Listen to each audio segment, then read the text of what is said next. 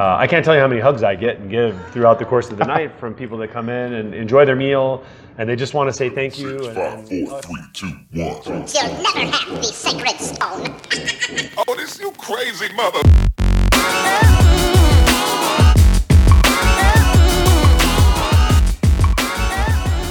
Hi everyone, Zach Woods here, your host with Dig In. Today I'm bringing you a very special episode from Bushwick out in Brooklyn. Yes, before the L train shuts down, you should still make a trip. And even when it does, I think Scott from Otis is going to tell us a little bit about why you still should make the trip. Scott, would you take a moment to introduce yourself to the group? Yeah, hey Zach, how are you? Thanks for having us on. My name is Scott. I'm the owner and chef of Otis. We're out here in Bushwick, like he stated already. Yeah, the L train is closing, I think, in 2019. You can still get out here and see us. Even if you're not from Brooklyn, you can still get out and check us out. That's a fact. G-Train works. G and the L does work. The L train's actually going to work from Bedford Avenue out. It just won't be able to get into the city or out of the city. So if you're in Brooklyn anywhere, you can still get here pretty easily. So move to Brooklyn now. Move to Brooklyn now. Okay, yeah, for so sure. For sure. We're at Dig In. We're probably going to focus a lot more on restaurants and bars and less on mass scale transportation. but if I can make a plug, maybe De Blasio will throw me $1 or something like that to get more movement. There you go. So Scott, something that we like to kick off with is a segment called Open for Business. Sounds like it is. We just want to know a little bit about where did Otis start? Give us some history about the restaurant. How long have you been here? Were you at a previous location? And maybe a little bit about your culinary history as well. Well, Otis, we actually just finished our first year, which is kind of a big step. I think when you open a restaurant, your aim is to survive the first year, get through the hurdles and speed bumps that are thrown your way. And we hit the ground running back last year in November of 2017, and we're just like plugging away. Things are happening really well for us. We're really fortunate to have solid community around us that supports us well. We've sort of become the neighborhood go-to spot from what we understand from our guests that come in. And I honestly, like the 1 year anniversary came up, I had no idea. Like I woke up in the morning, my Google wife's Calendar. Like, yeah, my wife's like, something just popped up saying we just completed our first year, and I'm like, oh no, well that was quick. Okay. Oh my gosh. So yeah, so things are going well in that regard. That we did survive the first year. That was huge for us. And we're just kind of like slowly progressing. When we initially opened, we didn't want to do any PR or marketing for the place. We sort of wanted it to be word of mouth and organic, as some people would say. And slowly but surely, like the restaurant blossomed and grew into this thing now where it's like, I mean, we're blown away. We've become really good friends with a lot of the guests that come in just because of how often they come. Yeah, so I can second that. Yeah, I mean, you're one. Yeah, you're one to show also. But we have a lot of people that come in 3, 4, 5 times a week. Sometimes they sit here on the couch, have a drink, relax with an appetizer. Sometimes they'll sit at our bar. Other times they'll come in and have dinner parties with 15, 20 people for birthdays and things like that. So it's a versatile space, which is kind of what we wanted when we created it. Absolutely. Part of the space is we're trying to use this space in a way that we would use our own apartment if we could. Initially, a nice apartment. I wish we could live this way. But we have an open kitchen in the back, and that was really a personal touch that I wanted as a chef. I've worked in so many restaurants and kitchens where you have no idea who you're cooking for. Secluded, totally separation of church and state. That's it. You're downstairs in the basement, or you're behind walls, and you're so busy you don't have even a chance to look out in the audience to see who's there or look at the floor. So that was a big thing for me, was have an open kitchen so we can cook and entertain and wave and hug and all that kind of stuff, which we do on a nightly basis here.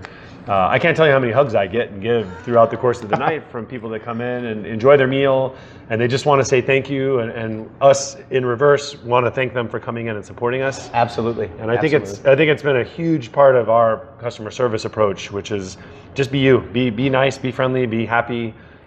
Treat the guests like that as well. And like so many people come in like, man, this is awesome. It's like we're sitting in your dining room or in your kitchen or in your apartment. Yeah, well, in your apartment, in your dining room. Yeah. So anyway, so that's been really cool for us. I think you asked me to touch a little bit on kind of my cooking history. And sure, your background from the LinkedIn version. Couple of bullet points. And what led you to do this in the first place? My career is traveled a long ways. I'm probably a little bit older than I'd like to let on, but for the better part of a couple decades, I worked for somebody else, and usually that was with their vision in mind and creating a kitchen and dining experience to help the person who had put the money behind it, basically. Yep. So after doing that for better part of 2 decades or more, my wife looked at me and said, "Why don't we open our own place? Let's find a spot and let's just do what you know how to do well." And I'm like, "All right, so let's." So for 2 years we looked and we finally found the space. We did a gut renovation. We designed the place ourselves. Fully. Now, interesting topic. Were you guys living in Bushwick at the time, or you were really on the hunt for the locale that felt like the right place to put the establishment? We actually live in a neighborhood about 10 minutes from here called Bedford Stuyvesant. So it's a really close commute for me. I get here in about 10 minutes. Yeah. We were looking anywhere in Brooklyn. So basically. Anywhere where you could not have to go to Manhattan. Basically, we wanted to be in Brooklyn, and we wanted it to be kind of in a nondescript place where maybe there wasn't anything else like us, because that would help us to sort of establish what our vision was without too much competition, if you will. And we really thought that our vision would work well in a neighborhood like Bushwick, where it's up and coming. There's a lot new developments, and there are some great places to eat around here. Incredible. So we all up and down the L train. Yeah, all around. I mean, within walking distance from us, there's probably a dozen restaurants that we go to all the time regularly, because we love eating out. We love supporting the community. We're happy enough and really fortunate to sort of get some of their runoff. We had a lot of restaurant owners that reached out to us. Anything we can do to help you. So it's sort of like a really cool community you have here. You got a lot of great chefs. You got a lot of restaurateurs that are opening this area up. Roberta's was, of course, the first. The OG. Yeah, they've been around for ages, and like I go there at least once or twice a month probably, just to have a pizza and sit down and enjoy it. But we get a lot of people that come over from Roberta's. They have a 2 or 3 hour wait often there. Yeah, that are maybe looking for a different type of cuisine. They want to come in and even have a drink or an appetizer while they're waiting 2 or 3 hours for their table there, and then they end up seeing our space. They walk in and they say, they're like, "Wait a minute. "Oh, okay, this is kind of cool too. Yeah, like, maybe this is we'll a thing." stay." So that's been something that's really beneficial to us, is having that kind of like support from the local places. And again, look, we're really trying to create a space here where people feel comfortable. And so far, I think from the feedback we're getting from our guests, like it feels like it's working at this point. People come in, they sit, they enjoy themselves. I can't tell you how many parties we've got booked from like a boyfriend, girlfriend, husband, and wife will come in for dinner, and the next week, hey, it's our birthday or it's our anniversary, and they'll bring 15 people in for a dinner. Hey, it's our 1-year-old's birthday. Yeah, they won't remember this, but we're gonna celebrate. I've had that. I've had baby showers here, a couple different baby showers actually. We've had engagement parties, all kinds of fun stuff like that. And our space is pretty tight, but people love it. They feel comfortable here. It's cozy. At nighttime, we light up a bunch of candles and dim the lights, and like, it's a comfortable place to be. Side note, if you want to take a really nice first date, Otis is a good spot. Yeah, I think you brought a date here at one point. Maybe I brought my girlfriend and I, but a date for sure. I mean, that was so I can attest to those diners out there listening or watching. I mean, it really has so many of the elements that you described. So to just sort of give a nod of the cap to that idea that you come in this place, and I think that was something that my girlfriend, who both of the times we've come, we've sat directly in front of the open kitchen, even though there were other seats. Sure. Because of course, I run a podcast and vlog that is focused around restaurants and chefs and the deeper story. So seeing that story live and up front was great, and I can really see the action, and I think that's one thing that kept us coming back, and I can honestly say brought me here for this interview as well. I'm glad to hear that. Yeah, we like the idea of being open. We want to be trusted by our guests, and like one of those things is like everything we do is right in front of you. So there's no hiding anything. The products that we use, the techniques we use, the style with how we cook, all that kind of stuff, which we don't take it very serious. We take it very seriously, like the art of it, but we don't take ourselves that seriously. So we just have fun with it. And like oftentimes you'll see me making something, I'll grab a spoon and throw it in somebody's face, like, hey, try this, what do you think? But people love that because they get a chance to taste things they may not have otherwise tried. Absolutely. And that kind of thing. So well, it also is a nod to what makes the open kitchen concept so new, and I think so unique for diners, is that they really have the chance to have Scott put a spoon in their mouth. Yeah. Whereas if you're off in the basement, how do I even see what you're doing, or how do you know that I might be an interested participant in your experiment? Sure. Yeah. In some ways, like you go out to eat. I go out to eat a lot because I love to. I mean, it's just in my blood. I always want to go out and try the new thing or see new operations and what they're doing. So one of the things for us was like having that interactive kind of thing to take place. So we get people that come in often. That's like they treat this almost as like their dinner and a show. Yep. And we sort of provide that. We're not doing it intentionally. It just happens to be that it's fun to watch people cook sometimes. I didn't know. love it. I didn't know Supreet was considered a show. That's one of their phenomenal. Yeah, he moonlights. One of their phenomenal front of house guys. We'll have to let him know that he's got a new gig now. Oh yeah. So speaking about the kitchen, what's coming fresh out of the oven lately here at Otis?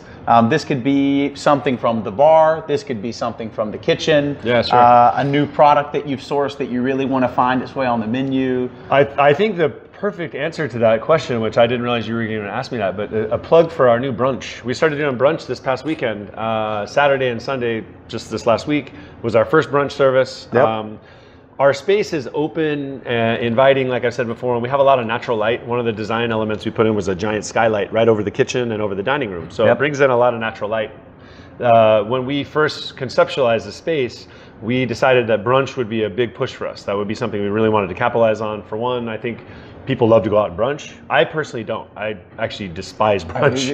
Unfortunately, I think my girlfriend's going to hear this. I'm also not the biggest I'm not a huge brunch guy. But that said, I also know like the business needs it to survive. It's a huge part of our business model and all that. So we decided after 1 year of me procrastinating as long as I could to finally get the doors open for brunch. One of the things we're doing to make it interesting, at least for me, is we're not doing typical brunch. So you're not going to come in and get eggs Benedict or... be careful, you're going to offend all Well, they may be offended, but you come in and you try it, you're going to get like a lamb pita. So we make our own pita bread in-house. We make this beautiful lamb meatball that we use. We do all these crazy sauces that go with it. Right. So, but it's kind of like you go to halal truck or something like that, but it's even better because we're making it right there in front of you, fresh from scratch. Absolutely. We're doing some really fun things. We're doing a giant cinnamon roll that like people come in and like every table that's been in so far has ordered that, and they're all like, "Oh, give us 3 to go," and like they're dying over the cinnamon roll. That's hilarious. We do a beef noodle soup, which is kind of like a touch on something I like to eat when I go out, because we go out for Chinese. That's tremendous hangover food. It's great hangover food. Yeah.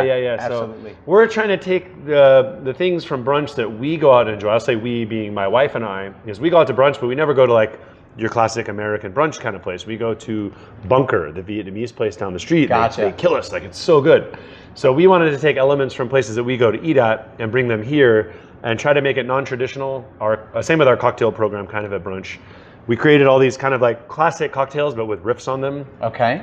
So you'll have like mimosa? We don't do a mimosa, but we do like a play on a mimosa. Okay. We don't do a Bloody Mary, but we do like mezcal with chipotle and all these other kind of things. So it's in the style of a Bloody Mary, but it's not your classic Bloody Mary. Awesome. So those are things that we're trying to do brunch-wise, where you can come out. For the people that don't want to be in this mob scene, we're not like against Instagram, for instance, but we're not like the place to come out where there's going to be pink balloons everywhere and candy popping out of stuff. Right. We want you to get an honest, true, good meal and have that be the focal point. Yeah, which I can definitely say for me, that's the stuff I want to Instagram, because my idea is to actually dig into what your story is and not what aesthetic we can create with pink balloons and super fancy dresses and all that kind of stuff that goes with the typical brunch crowd. Our big thing is just like making good food.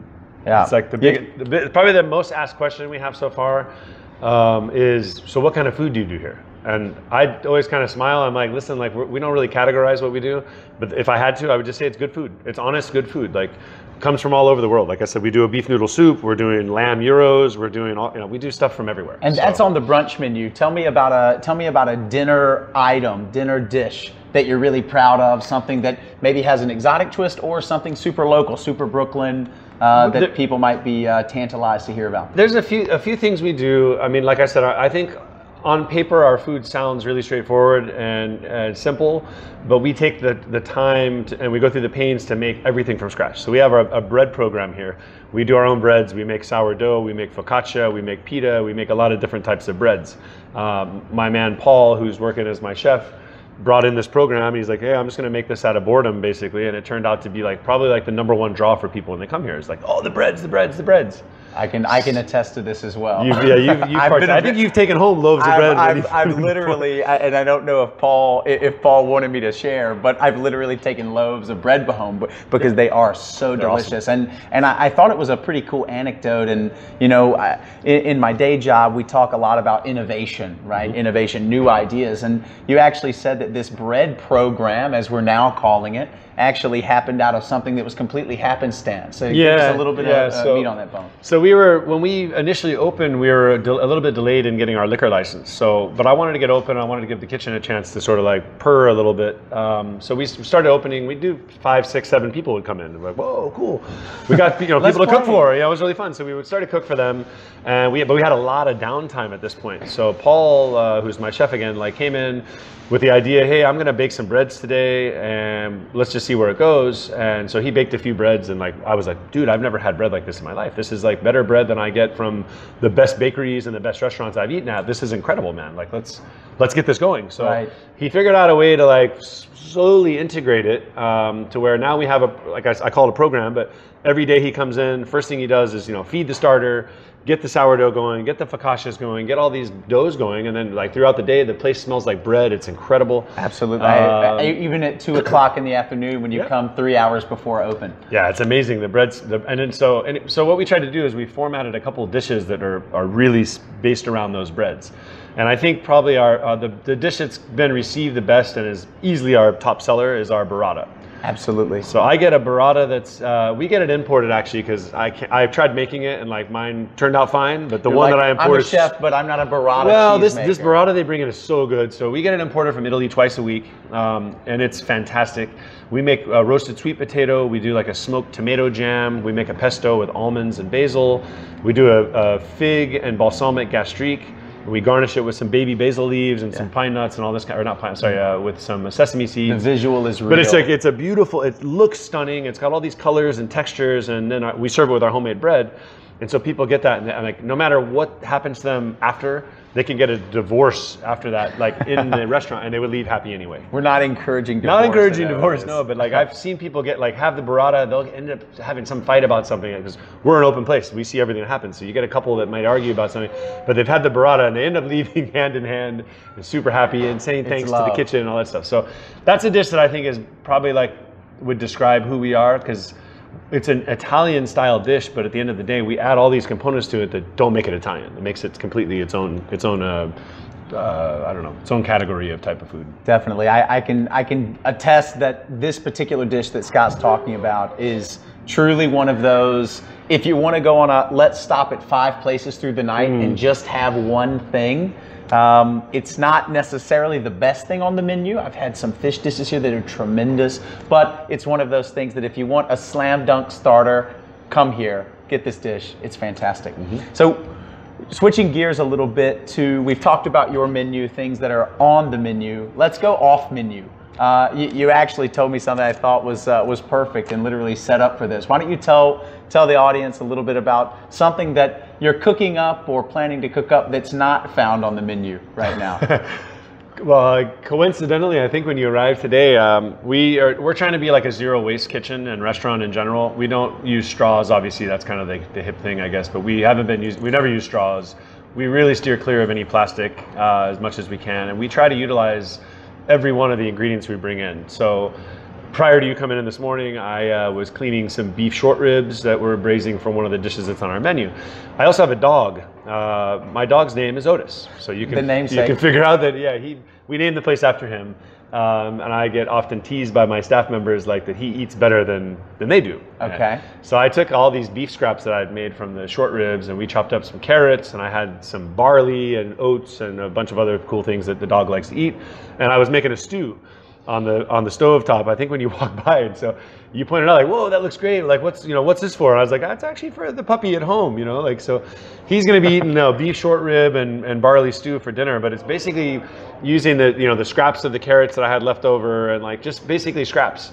You can turn those things into something that even my chef Paul was like, hey, I think I'm going to have some of that for my lunch today. 100%. So we're trying to do that like as much as possible. We try to utilize every component of a product, whether that's with my bar program, and they do a lot of cool things as far as like dehydrating fruits and making syrups and oleos and all these kinds of things that they incorporate into our really awesome cocktail program. Absolutely. I had a really unique experience in Nashville recently. I was there and went to, they consider themselves a zero waste bar. And I learned, quite frankly, about a lot of the things that you just talked about. Rehydrating fruits. Sure. The plastic straws thing, I think is, I don't want to say a dead horse. It's still a very relevant topic, but Sure. I thought it was a really interesting anecdote that, of course you're cooking food for the dog's name's Otis, but it's all a concept around being a sustainable establishment and actually having the ability to use all of the animal, use all of the vegetable. And I think what's unique about that is you really can get flavors out of those pieces of the animal or vegetable or fruit that you wouldn't get from those main cuts. Absolutely. That's a huge part of it as well.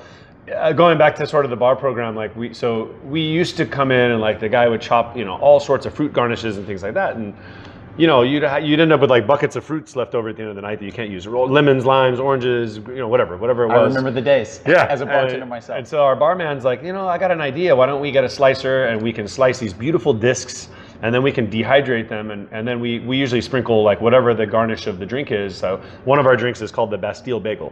What it is basically we take cognac, we smoke wood chips, and we infuse that into the cognac itself. So it's a smoky cognac from the wood chips. Oh my gosh. And then we garnish that. So it kind of plays in with our burrata dish. So he's taken all the flavors from the burrata dish and made it into a cocktail. Now, maybe at first you're like, whoa, hold on. I don't know about this. Tomatoes and cheese and everything bagel spice, because we actually top our focaccia bread with everything bagel spice. And it started to play in his head a little bit. So he created this cocktail with, smoked tomato honey tomato honey with the smoked cognac. And then he does a lemon disc that has this everything bagel spice that's dehydrated into it as the garnish. Gosh. So we have zero waste with that. Like the guy has all these beautiful chips to play with, and it looks really cool. It's aesthetically pleasing, and it actually is functional with the cocktails themselves. Yeah, maybe we'll be able to take some photos of this one and share it with the audience a little bit. Sure. I think if we don't get to see this now, I think a lot of people, including myself, will be disappointed. We'll get there. Yeah. So continuing to stay off menu, but now really off menu. Not just what are you cooking outside of cooking things for Otis, but I know that people, especially the restaurateurs, the chefs, the owners, the operators of these places, they spend a lot of time. And the question sort of is ill time considering you just opened for brunch, meaning you're going to spend more time at Otis. Yep. Congratulations to you and the team. But if you did have more hours in a day, what would you be doing? What else would you be doing? I think eating out would be one thing. Yeah, definitely eating out's one thing. I moved to New York 11 years ago from Los Angeles, and I have still strong ties there with family and lots of friends and everybody. So when we get a little chance to take a break and get away, I was just there actually a couple weeks ago and visiting family and friends. And one of the things I really miss is like outdoor activities. So like we went down to, my family lives in Venice Beach, so we went down to the beach, we played some paddleball, and we played tennis, and we ran on the beach and swim and surf and all that kind of stuff. So that's sort of in my blood, and I definitely miss having that ability to do that here with the seasons we have. It's obviously a bit cold to be out swimming in the ocean right now. You can still go to the ocean. You can certainly do it. And to be honest with you, I would be lying if I said I hadn't gone in and gone swimming recently in the ocean. Oh wow! And it's freezing, but anyway, I like to do that kind of stuff. So anyway, my wife and I are taking on some like activities together, like tennis, for instance. So we're playing tennis. We took a lesson yesterday, which was the first time in my life I've ever taken a lesson for any sport. But that was like a lot of fun to get involved in that. We like to socialize quite a bit. So we had a potluck dinner with some friends last night at their house. They invited a bunch of people over, and of course I didn't know what to bring.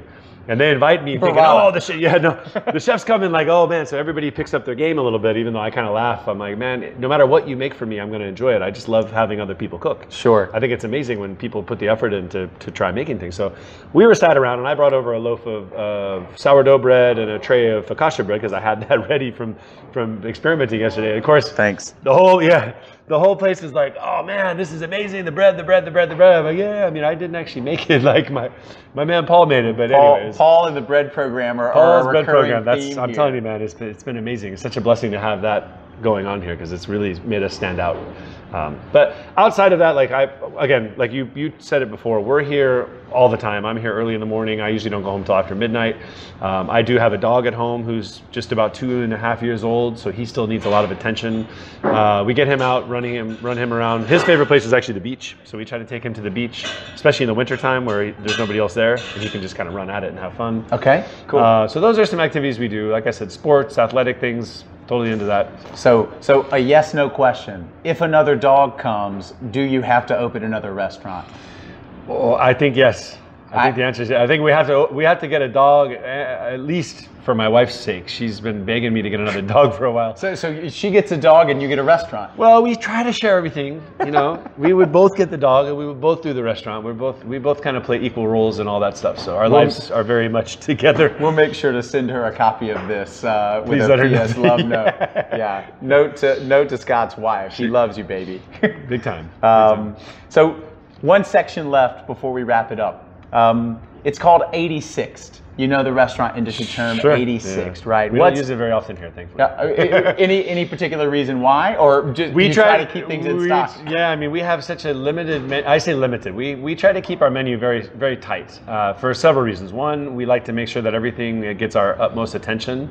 So we're very detail oriented with our dishes. If I have a menu that has 30 dishes on it, there's likelihood that some of those dishes aren't moving very often. Secondly, they didn't quite get the full attention and love that we should give it. Sure. So our menu is like 10, 12 items maybe maximum. So everything gets love and attention and focus on it. It also allows us to keep things fresh. And if we do run out of something, which is very rare, it's usually right back on the next day. But we try not to 86 because, again, if you come in and there's only 10 dishes to choose from and then you're missing 2 of them. Exactly. Kind of like, It's okay, tough. what are my options here now? The other thing we try to do also is this day and age is a lot of vegetable people, lots of vegetarians. So we try to focus very much so on the produce side of things. And produce side of things, like they're really good and fresh for a day or two, but we get orders in every day. I get a delivery with all kinds of produce and things to work with. That way we keep the menu fresh again and try not to run out of things. So I'm not sure where you're going with your 86 question. Yeah, but the question is actually oriented. I think it's one observation from that though is that I think it's very much so not just a trend, but really a movement, and it ties directly into the sustainability idea. Sure. By reducing the number of things on your menu, you reduce the complexity, ergo, you reduce the waste. Yeah, because if absolutely. something's not moving, then you know. If you have 40 things on the menu, it's a lot harder with Sure. brunch schedules, business schedules, opening new restaurants, getting new dogs, Yeah. to actually weigh all those things. So, Yeah. but the question is more, what thing do you wish you could 86 from customer behavior? And that doesn't have to just be specifically with Otis. That could be a trend that you see in the dining industry more broadly. And this could be something that you would adjust slightly. I think this podcast is an example, right? Where I'd probably get rid of podcasts, actually. No, no, to be honest, editing out. Yeah, no. In all honesty, like nothing comes to mind. There are some things that frustrate me, mainly when I'm out. It doesn't happen here very often, but like when the photographs become more important than the actual dish you're eating. Because when you go out to eat, for me, I go out to eat because I want to eat. I want to try sample. I want to drink as well. I like to try cocktails. I like to try wine. I like to try as many dishes as possible. So one of the things that we had to focus on when we opened Otis was creating a menu where people could come in and order multiple things without like running their check up to hundreds of dollars, to sit and eat a meal. So that would happen to me. My wife and I go out to eat. The menu would come, and I'd be like, "We'll take this, that, and that." And she's like, "You just ordered 6 entrees, man. Like, what are you doing?" I'm like, "Yeah, but they all sound really good. Like, exactly. I want to try them." Do a little more tasting menu. Yeah, style. so I like it when you can get, even if the portion size, like we still give really liberal portions. Like people come in, nobody ever leaves. Nobody ever leaves hungry, but also their checkbook's not hurt too bad because price points are pretty fair. But one of the things you see people come out and they order all this food and they spend 8 minutes arranging it and then they take pictures from all angles and all that. And granted, it could be great exposure for the restaurant because if they're posting on their social media outlets, people see that, people get, people love to check out what other people are eating. Absolutely. Fair enough. But I would like to see people maybe do that with a little bit more urgency because a lot of the times, like we don't do food to go. I don't do delivery or food to go because my food is best eaten the moment it comes out of the kitchen. Restaurant. Right then. Like I serve it to you, we explain what it is. By the time I walk back to the kitchen, which is usually 4 or 5 steps, I am hoping that you're already diving into it and getting into it. And not framing the photo yeah, shot. like and again, like I said, take your pictures if you need to, but do it understanding that food has a lifespan as well. So, you get sat down this dish and you take a few bites of it, and or you take a bunch of pictures of it first, and then you want to take a few bites of it afterwards. At that point, the food's already been sat on the table for 8 or 10 minutes sometimes. So I think it's a completely accurate answer to the question, and I think that's part of the reason we do this, is to not only so that they can learn a little bit about what Otis is doing, but also get the perspective of the chef. Sure. What things do the chefs like to see, and what do they don't? And maybe you get a burrata tossed in if you take less photos. There you go. No, we do, like here in particular, we encourage interaction. So I'll kind of instigate conversations with guests just to get a feedback from them, find out what it is that they like, what is intriguing about this restaurant, how did they hear about us, why are they here? Oh, because our friends came in last night. Like, that's the best story I ever get, is when the people are here and I don't recognize them. Shares it all. Yeah, and I'm like, hey, like, thanks for coming in. Like, how'd you find us here? Because we're kind of in the middle of nowhere. Absolutely. And they're like, oh yeah, our friends, blah blah blah, came in last night and they loved it and they said we had to come, so we're here. I'm like, that's awesome. Like, that's the best kind of like pat on the back we can get, is when other people send their friends in, because that 100%. Shows a lot of trust and love, So.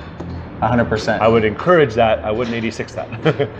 Yeah, so we'll have to come up with another phrase for what do we keep on the menu. What do we keep on? There we go. 68ing it. 60. We got a 68 something. Last question. What's your favorite way to close a service? Glass of wine? Is there a certain greeting or salutation or farewell that you give to a customer? A certain song that you play? Something that says, this is the end of the night, I'm happy I'm doing this job. Usually my end of the night comes long after everybody else's end of the night has happened, as far as our guests are concerned. But for me, the perfect end of the night for the guests especially is getting a hug. Like, honestly, like, I can't tell you how often people will walk back, oh, thank you so much, guys, it was amazing, what a great meal. And it's just like, all of a sudden we're standing looking at each other like, did I just hug you? I'm like, it's fine, you can have another hug. Like, because that shows me awesome. that what we're trying to do here really worked, that they felt comfortable, they felt that they were at ease, they were at home, they were enjoying themselves like guests at my house. 100%. And that happens, and so that's probably the best thing I can say. Hugs at the end of the night. Let's hug it out. Hug it out, brother. Good to have you here, man. Thanks great so to much. have you here. Thanks Appreciate a lot, man. Yeah, I really appreciate your time. Pleasure. Yeah. Hey, enjoyed it. Thanks for having us. Thanks, everybody. We'll catch you next time on Dig In. Thank you.